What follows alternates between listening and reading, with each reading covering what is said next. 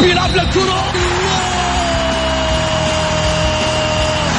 مستحيل مستحيل، هذا لا يحدث كل يوم. يعدل هذه كرة، التسويق، جول جول، تسويبة متابعة في المرمى، يا الله. الآن الجولة مع محمد غازي صدقة على ميكس اف ام. ميكس اف ام it's all in the mix.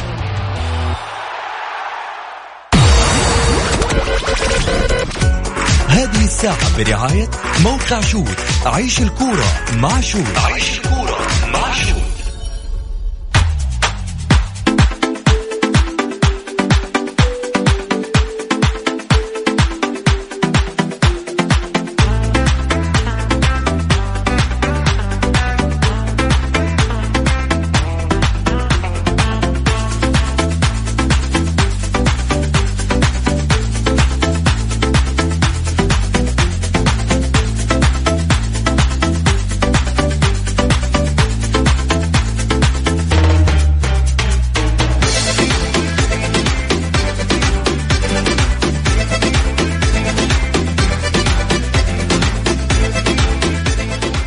حياكم الله مستمعينا الكرام في حلقة جديدة من برنامجكم الدائم الجولة، الذي يأتيكم من الأحد إلى الخميس في تمام 6 مساء بتوقيت المملكة العربية السعودية. معي أنا محمد غازي صدقة، أرحب فيكم في ساعتكم الرياضية.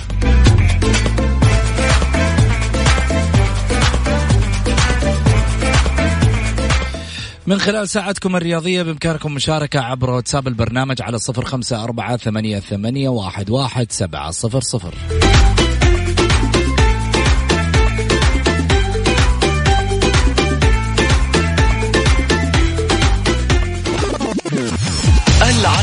عناوين الجولة.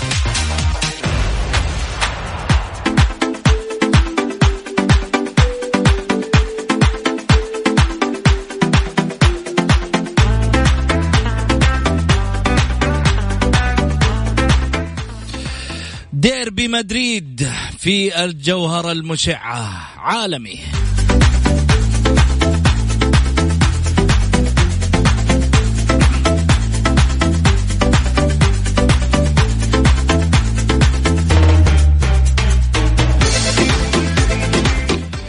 والأهلي يريد مصالحة جماهيرها على حساب أبها. وما هي قصة اللاعب المستبعد من أبها؟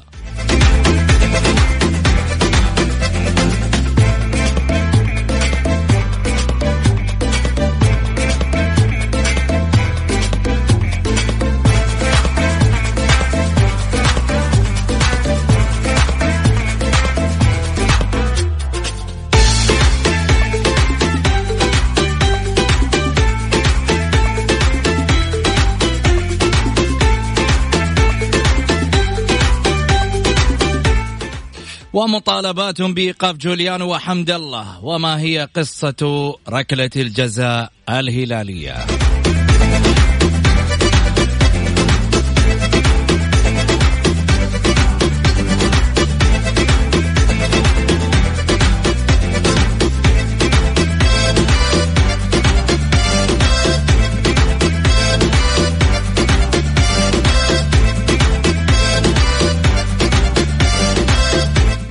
وطاقم تحكيم سعودي لإدارة مباراة الأهلي وأبها في دوري المحترفين يثير الجدل.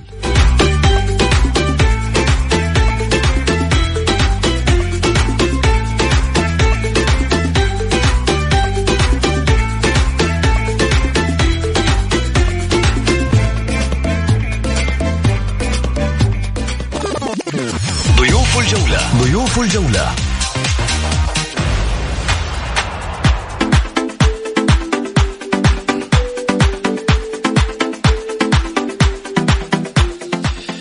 الناقدان الرياضيان الأستاذ علي البلادي والأستاذ مبارك الشهري.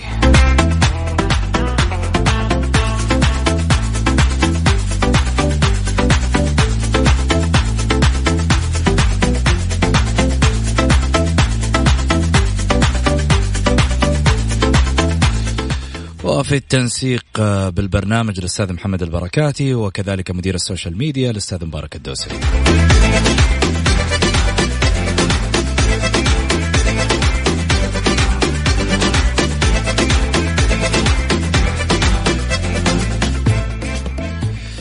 حياكم الله. خلني أولا أرحب بضيفي على الطاولة أستاذ علي البلادي. هلا وسهلا بالمرنجي. يا هلا أبو سعود. تسمت أنت لما قلنا مرنجي. سامة كبيرة كمان والله، سعادة وغامرة والحمد محققين لله. بطولة، مستانسين، حضرت مباراة حلوة. مستانسين ومحققين بطولة، بس ترى في النهاية بطولة بسيطة يعني بالنسبة للمرنجي. يعني احنا نحط عنوان البطولة السوبر للفريق السوبر فقط، لكن أمسي عليك أول شيء طبعا أبو سعود، وأمسي على المستمعين الكرام، وإن شاء الله نقدم حلقة ثرية تفيد الجميع إن شاء الله بإذن الله. طبعا أرحب بكل اللي قاعدين يتابعونا في تويتر، نقول لهم هلا وسهلا فيكم. خليني أيضا أرحب بالأستاذ مبارك الشهري. هلا وسهلا فيك أستاذ مبارك. أهلين وسهلين زميلي محمد، الله يحييك وأرحب فيك ورحب بالسادة المستمعين والضيف الكريم. يا هلا وسهلا.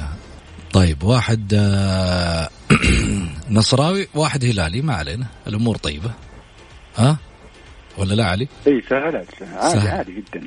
لا عادي إن شاء الله الأمور طيبة. طيب خلينا نروح لموضوعي الأول. طبعا كلاسيكو أو ديربي مدريد اللي كان في ملعب الجوهرة المشعة ليلة البارح.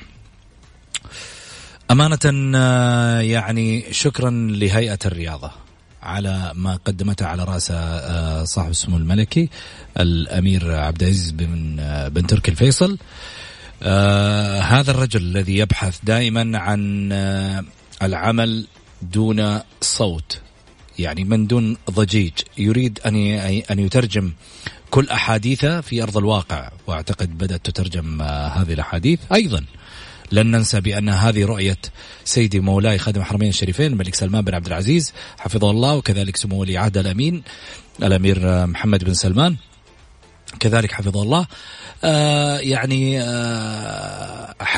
حريصين كل الحرص بأن يكون هناك دائما متنفس للشباب والشابات، وكذلك أيضا هناك اهتمام كبير على مستوى الرياضة السعودية من أجل أن يكون اسم الرياضة السعودية اسم قوي، وفي نفس الوقت يعني له عوائد تسويقية عالية جدا من خلال كافة الإمكانيات اللي موجودة على أرض الواقع. الآن قاعدين نشوف أحداث رياضية تتوالى، أحداث ترفيهية تتوالى، أشياء كثيرة قاعدة تصير.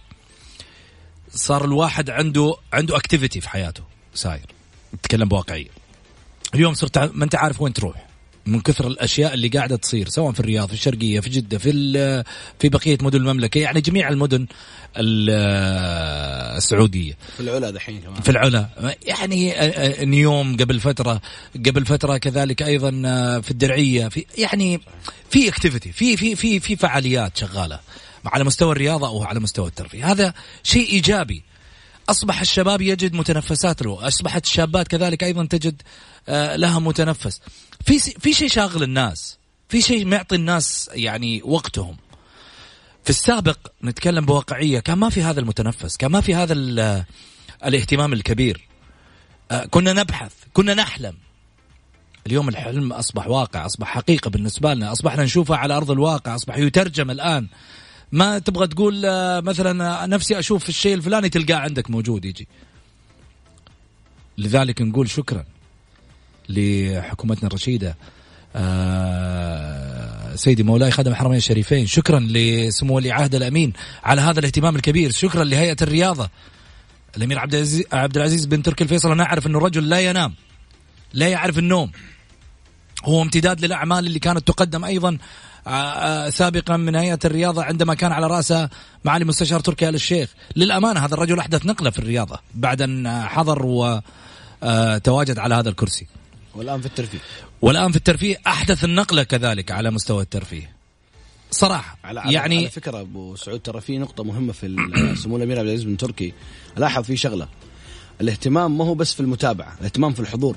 تجده يوم في الرياض، بكرة في جدة، بعده يرجع الرياض، في هنا سوبر إيطالي، هنا سوبر إسباني، هنا رالي، هنا موسم درعية أو عفوا أقول لك ما ينام، مسابقات موجود في كل مكان. الحرص مو فقط المتابعة، يعني هو يحرص أنه يكون متواجد في كل الأحداث عشان يعطيها القيمة اللي تستحقها. فهذا شيء يعني هذا بحد ذاته يشكر عليه. وطبعا لا ننسى العاملين كلهم في الهيئة أو في الاتحاد السعودي، صحيح. مجهودات جبارة، كل من يقام على كل الأحداث سواء بالسوبر الإسباني أو غيرها من الأحداث، صراحة يعني مجهودات يعني تذكر وتشكر صراحة.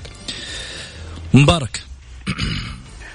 الحقيقة زميلي محمد إنه إحنا جالسين نشوف أحلامنا تتحقق، أحلامنا اللي كنا نتمناها من زمن طويل جدا، إن الأحلام هذه تصبح حقيقة. الآن شاهدنا كل الفعاليات، يعني ما هي محصورة فقط على كرة القدم، شاهدنا الملاكمة، شاهدنا التنس، شاهدنا الرياضيات اللي موجودة الآن، شاهدنا الهجن اللي فعالياتها مكسرة الدنيا.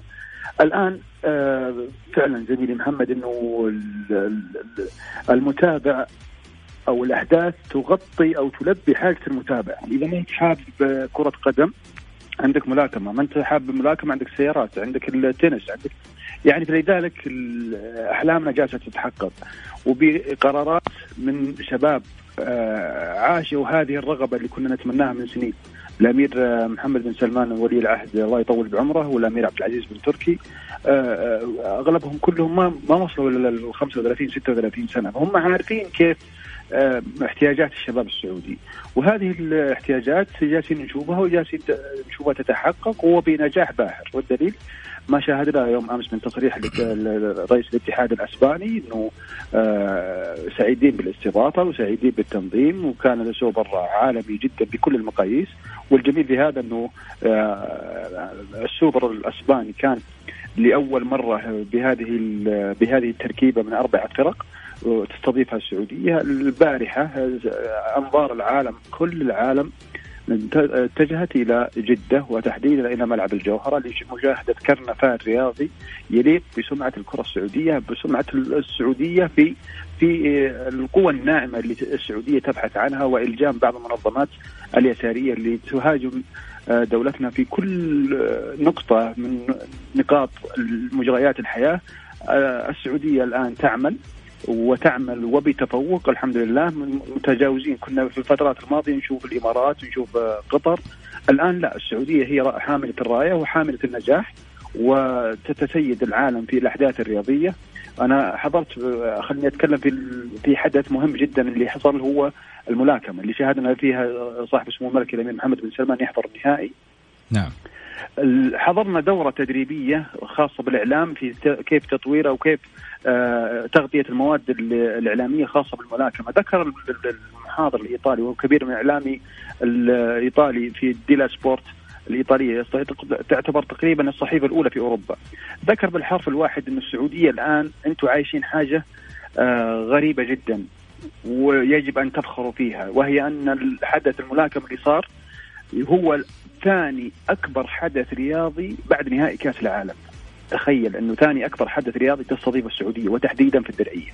فالحمد لله على هذه القيادات الشابة، والحمد لله على هذا النجاح، وأيضا الشكر موصول للمنظمين اللي موجودين، شباب سعودي على كافة الأصعدة أبدعوا واستثمروا طاقاتهم في نجاح هذه الفعاليات، اللهم لك الحمد. جميل. فاصل قصير وبعد الفاصل الجولة مع محمد غازي صدقة على ميكس اف ام، هي كلها في الميكس.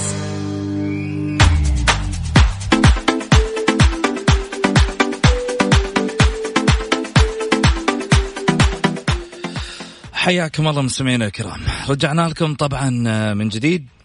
ايش قصة لاعب أبها اللي يستبعد؟ طبعا هو من فئة المواليد، اللي هو أحمد مصطفى لاعب أبها، اللي صار عليه قضية رفعها نادي الاتحاد على الاتحاد السعودي لكرة القدم، ورفضت القضية. أنهت طبعا بطريقة ودية عقد لاعب المواليد أحمد مصطفى القضية بعد أن كشف احتجاج نادي الاتحاد الأخير مخالفة قيد اللاعب رغم رفض الاحتجاج الاتحادي، مما يكشف يعني مسألة قد تهدد اتحاد كرة القدم. طبعا على حسب ما نشر من خلال الصحف أنه مقربون من إدارة نادي أبها تلقت نصائح من بعض المقربين منها بضرورة إنهاء عقد اللاعب لأنه سيفتح أبواب المشكلات في المستقبل على النادي. نادي أبها قرر منذ أزمة احتجاج نادي الاتحاد تجميد اللاعب وعدم الاعتماد عليه في مباريات الفريق الأخيرة. طيب، طلع أبوه في تصريح هذا اللاعب وذكر بأن ولد اللاعب طبعا أحمد مصطفى لاعب نادي أبها السابق، إدارة نادي أبها وضعت ابني على دكة البدلاء بعد شكوى الاتحاد لخوفهم من موقفهم القانوني. اتحاد القدم سين سؤال، هذا موضوع لا بد الرد عليه، ما يترك كذا عشوائي كل شيء قاعد كذا يمر من قدامنا كذا مرور كرام زي شريط الرسائل اللي موجود في الصفحات الإخبارية، بس مجرد خبر. لا لا لا لا، في الجولة مش حيمر، في الجولة مش حيمر. ليش؟ لأن هذا في موقف قانوني نبغى نعرف فيه إيش موقف نادي الاتحاد، ليش رفض الاحتجاج على نادي الاتحاد اللي فتح الموضوع اليوم الأهلي وأبها مباراة، وهذا حديث له بالضبط مباريتين مضى عليه حين لما لعب نادي الاتحاد المباراة مع نادي أبها. بالتالي اتحاد كرة القدم مسؤول عن توضيح هذه المسألة، إما المتحدث الرسمي إما الأستاذ ياسر المسحل اللي طبعا هو رئيس الاتحاد لكرة القدم. في تبعيات داخلية للموضوع ربما في كواليس الاتحاد السعودي يعني قد توضح. احنا الموضوع خلاص اتقفل اترفض انتهى، هذا شأن خاص باتحاد كرة القدم مع النادي. أما نحن كجهة إعلامية من واجبنا نفتح ملف نناقش فيه المسألة وإيش الأخبار اللي طلعت أنه قد يهدد اتحاد كرة القدم هذا القرار. يعني معنى ذلك أنه في تبعيات في الموضوع، معنى ذلك أنه على اتحاد القدم أن يفصل كافة التفاصيل ويوضح للشارع الرياضي هل هذه المسألة صحيحة أم مغالطة،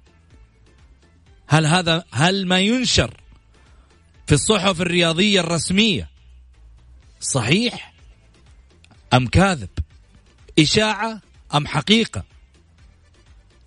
لأنه في النهاية هذه مسألة كرة قدم تخص دورينا وتخص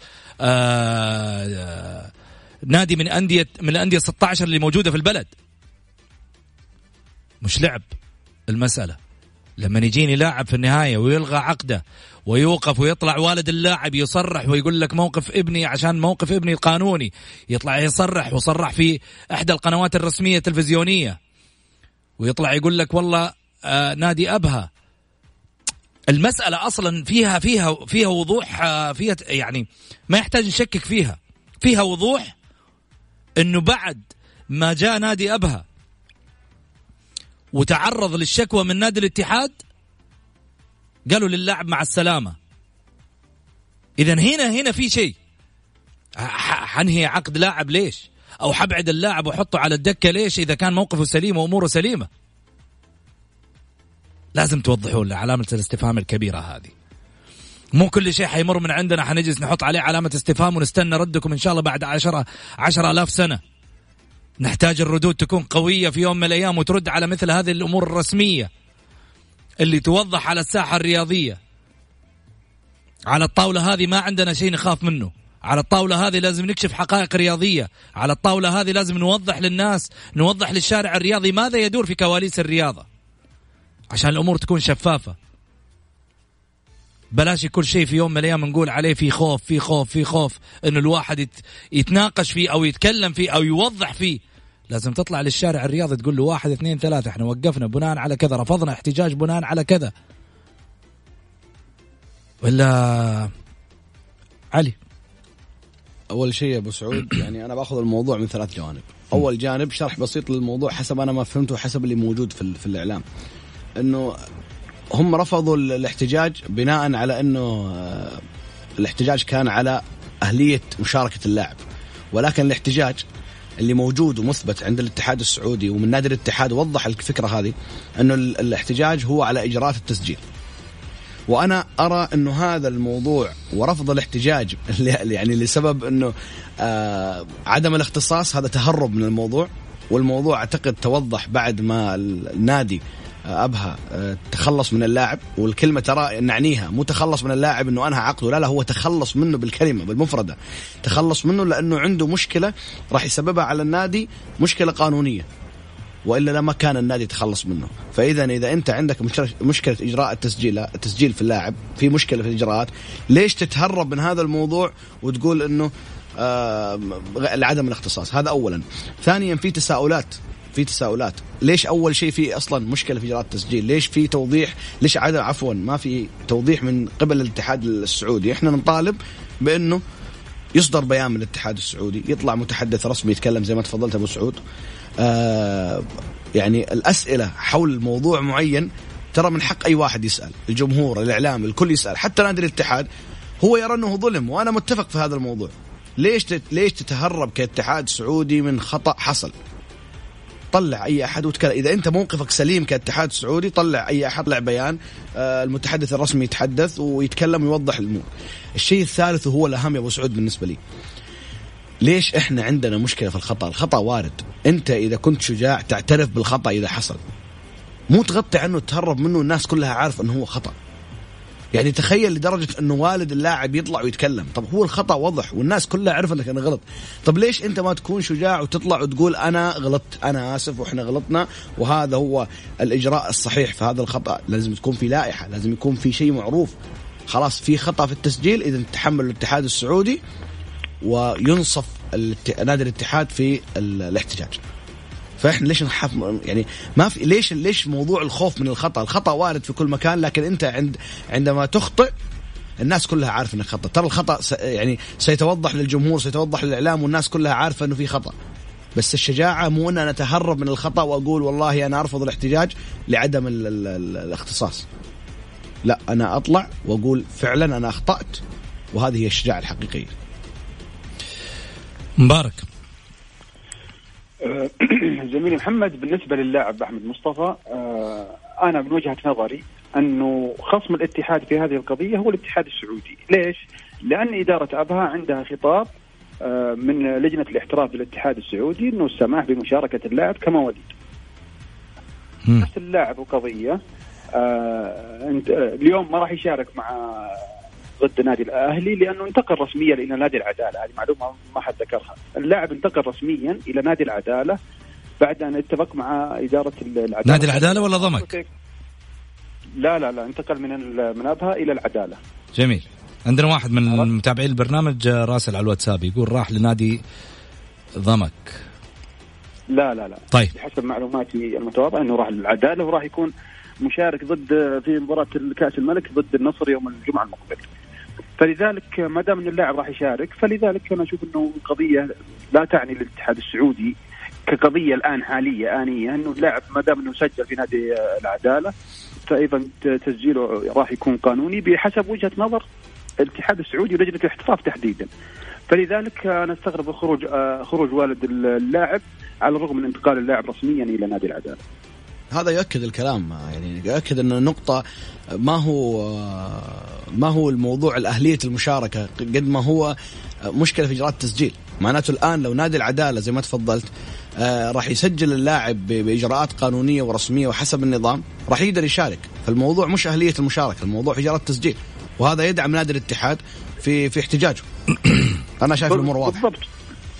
موضوع الاحتجاج انتهى، لكن المشكلة وين؟ المشكلة أنه بعد الاحتجاج أنت ما طلعت ووضحت كافة التفاصيل إنه ليش رفض. هم ذكروا لعدم الاختصاص. طبعا عدم الاختصاص في تحكيم رياضي في أي شيء ثاني، يعني ما أعرف التسلسل في المواضيع هذه، لكن لازم يكون في حل في هذه المواضيع، لازم يكون في مرجع لمثل هذه القضايا. الاتحاد السعودي لما يقول أنا ما عندي اختصاص في هذه القضية، طيب بعدين يعني النادي اللي يحتج، النادي اللي عنده حق وين يروح؟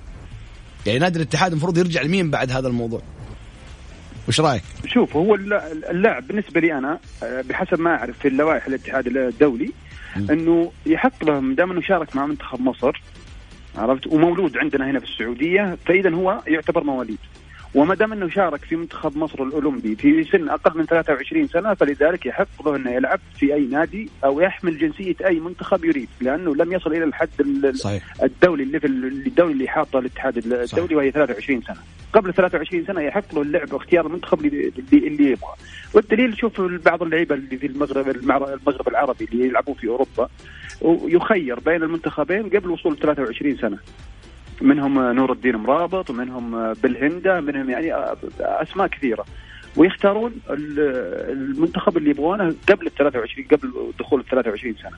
فإذا كانت إجرائية موجودة عندنا هنا خطأ في لجنة الاحتراف، فيجب على لجنة الاحتراف الاعتراف بالخطأ وتوضيح هذه الأمور. إن كان هناك خطأ إجرائي يعتمد عليه الاتحاد في تسجيل اللاعب أحمد مصطفى. جميل. طبعا ينضم معنا في هذه الآونة الأستاذ مبارك الوقيان، الإعلام الكويتي، اللي في الحقيقة حب يشاركنا اليوم على حدث اللي هو الديربي مدريد والسوبر الإسباني. أستاذ مبارك، هلا وسهلا فيك. حياك الله أخوي محمد، أحييك وحيي الأخوة المستمعين الكرام وضيوفك الأعزاء جدا. يا هلا وسهلا.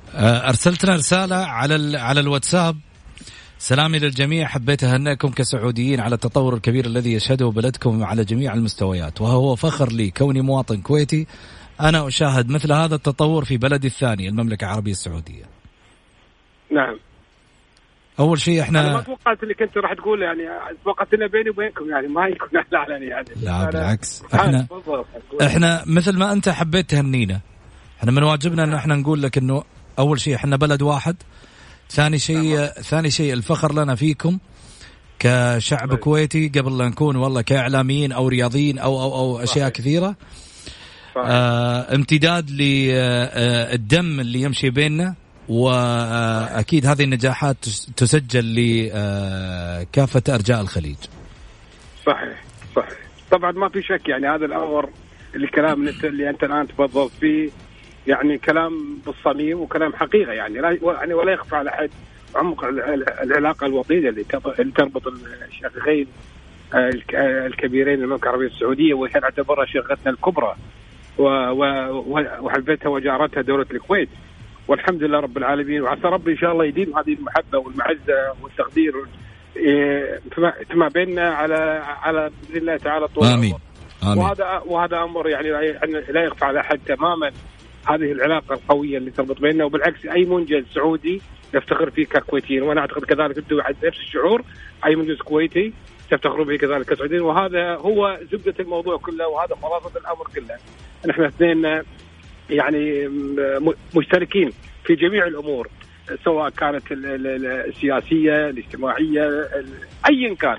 فهذا الحمد لله رب العالمين ما تشهده الآن المملكة العربية السعودية من تطور واضح على جميع الأصعدة. هو فخر لي أنا ككويتي، يعني كمواطن كويتي، قبل ما أكون إعلامي وقبل ما أكون أي شيء آخر. والحمد لله رب العالمين.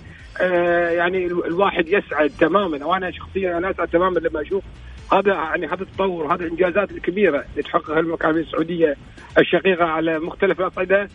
فمن الواجب علي إني أنا يعني أني أقول هذا الكلام ليس من باب المجاملة، ولكن هذه الحقيقة التي يجب أن يعيها الجميع. جميل. مبارك، لعب النصر مع ريال مدريد في كأس العالم 2000 صحيح؟ صحيح.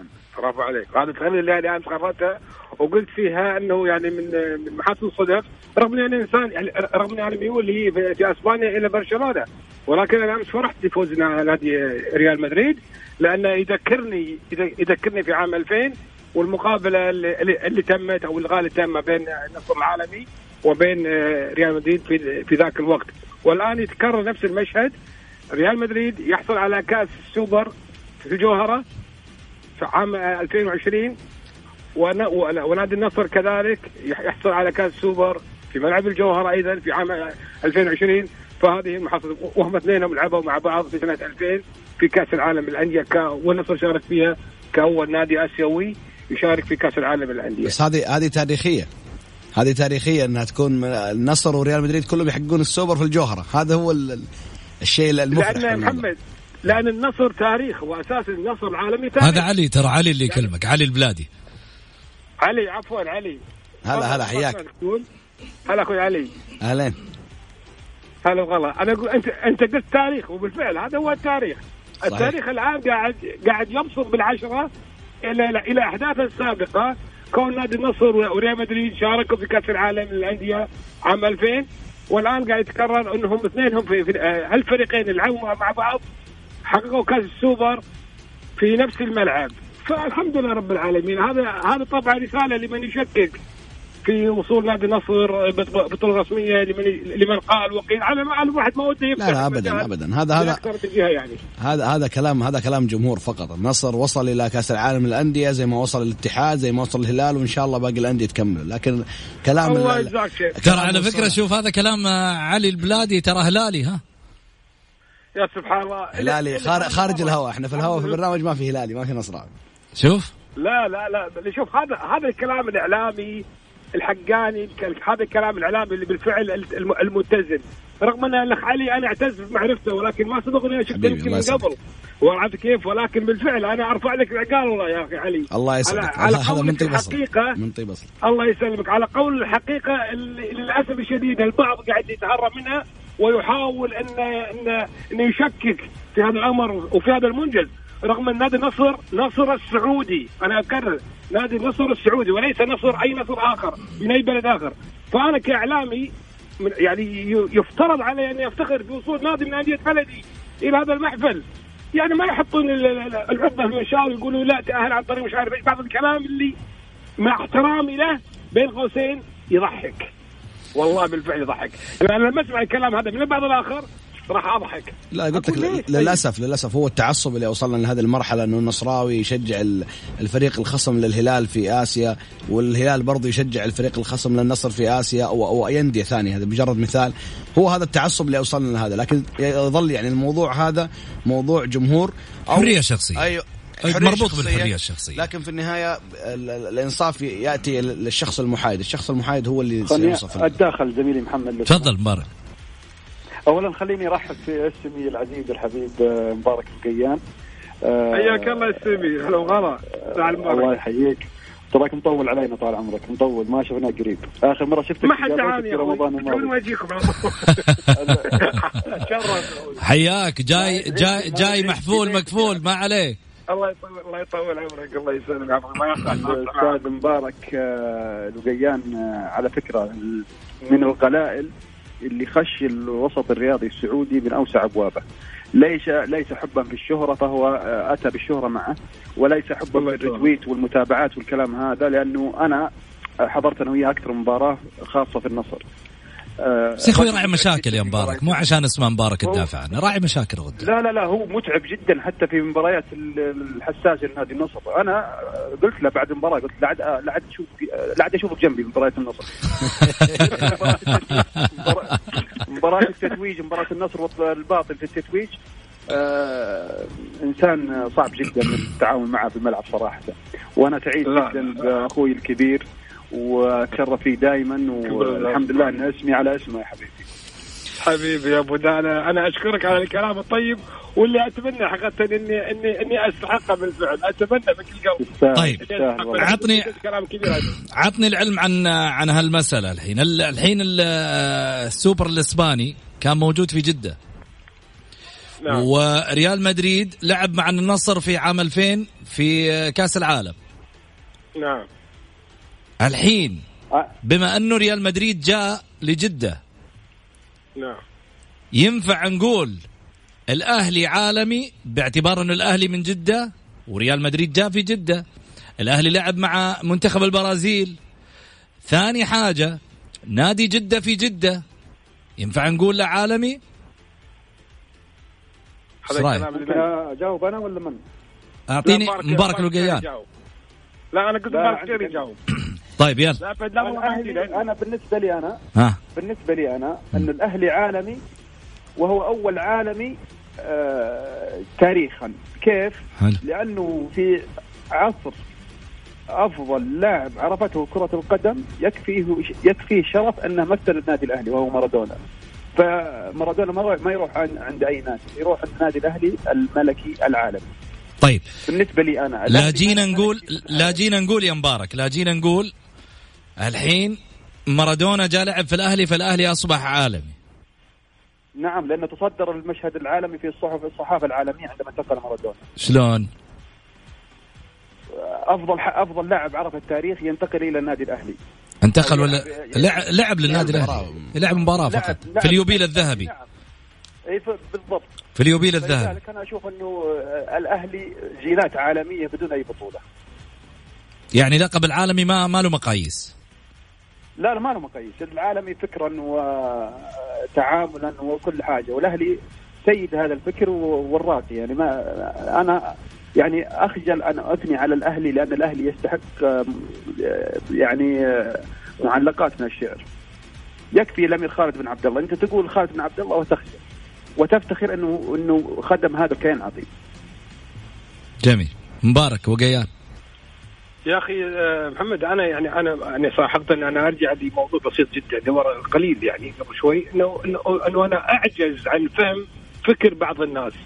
يا أخي نادي يمثل بلدي، سواء نفس ما تفضل أخ بدان الآن يكون مارادونا لعب مع الأهلي أو سواء كان الاتحاد أو النصر أو الهلال.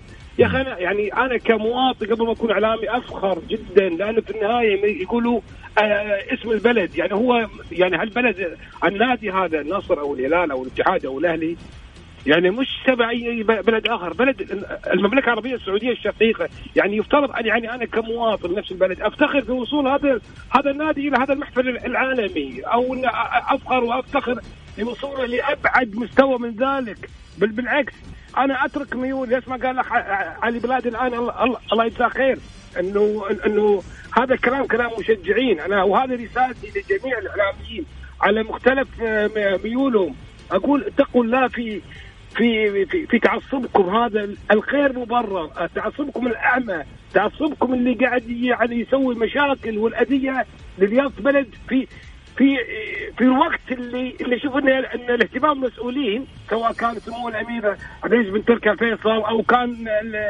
سعادة المستشار تركي الشيخ بالسابق كان ماسك الهيئة، كان في اهتمام كبير في الرياضة، وكانوا يسعون بقوة نحو نبذ التطرف والوصول الفرق السعودية إلى العالمية.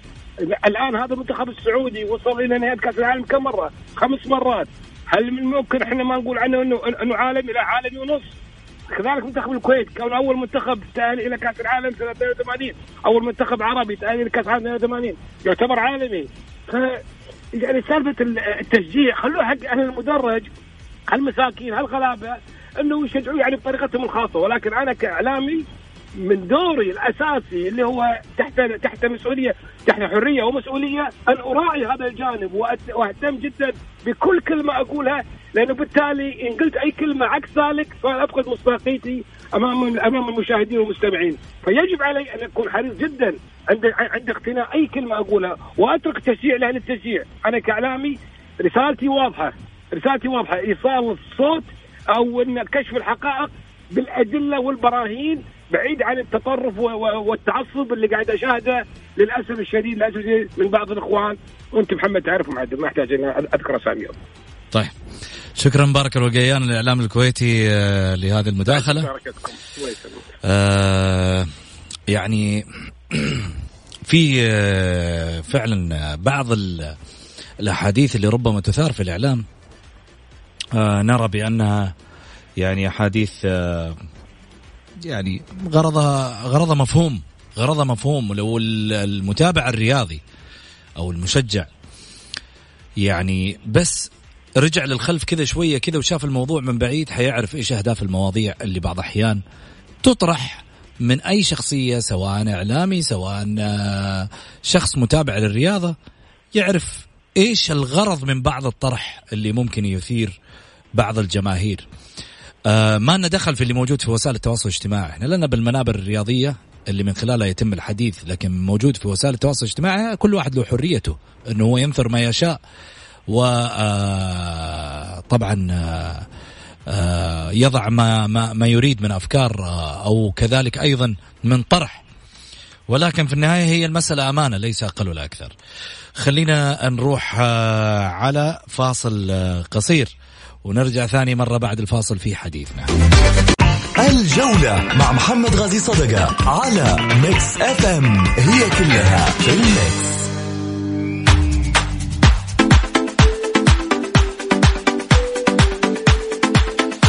حياكم الله مستمعينا الكرام، رجعنا لكم من جديد بعد الفاصل. رحب فيكم أكيد ورحب بضيوف الأستاذ علي البلادي والأستاذ أيضا مبارك الشهري.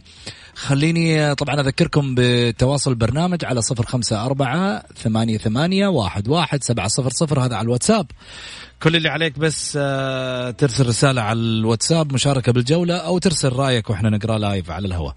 خلني أخذ أول اتصال معي ماهر الجهني. هلا وسهلا يا ماهر. السلام عليكم، مساء النور، محمد عليك على ضيوفك. يا هلا وسهلا، تفضل يا ماهر. بس عندي رسالة أستاذ أحمد الصايغ. والله أستاذ حبيب ورجل محترم، لكن رياضتنا ما تحتاج الشخص اللي زي كذا. الأهلي جلس 30 سنة يحاول في الدوري، الأهلي ما حصل على الدوري إلى ما لقي قضية على الاتحاد السعودي، خلى الاتحاد السعودي يهدى شوي عليه. كلنا عارفين القضية، قضية النادي القدر. هذا تحدي جديد من الاتحاد السعودي، نحط اليوم سلطان الحربي اليوم حكم. هذا تحدي جديد لك يا أستاذ أحمد. يعني لجنة الانضباط وقفت اللاعبين بعد مباراتك، أخطاء تحكيم في كل مباراة نشوفها أشنع من اللي قبلها، لا من حكم ولا من فار. اليوم تحدي خاص لك، حطي لك سلطان الحربي، الله يعينك.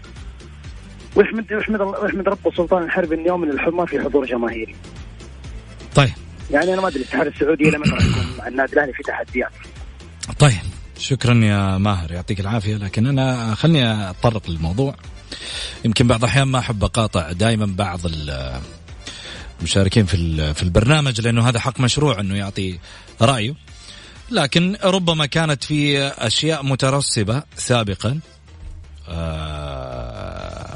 ما بين الاتحاد السعودي لكرة القدم والجماهير الأهلاوية. لكن في شغلة حابين نتكلم عنها بالنسبة لهذه المباراة بقيادة الحكم سلطان الحربي. أعتقد أنه إدارة النادي الأهلي هي اللي يترتب عليها الطلب بأنها تطالب بوجود حكم أجنبي، وليس طبعا يعني الاتحاد السعودي يضع من عنده حكام أجانب حسب القرارات الجديدة.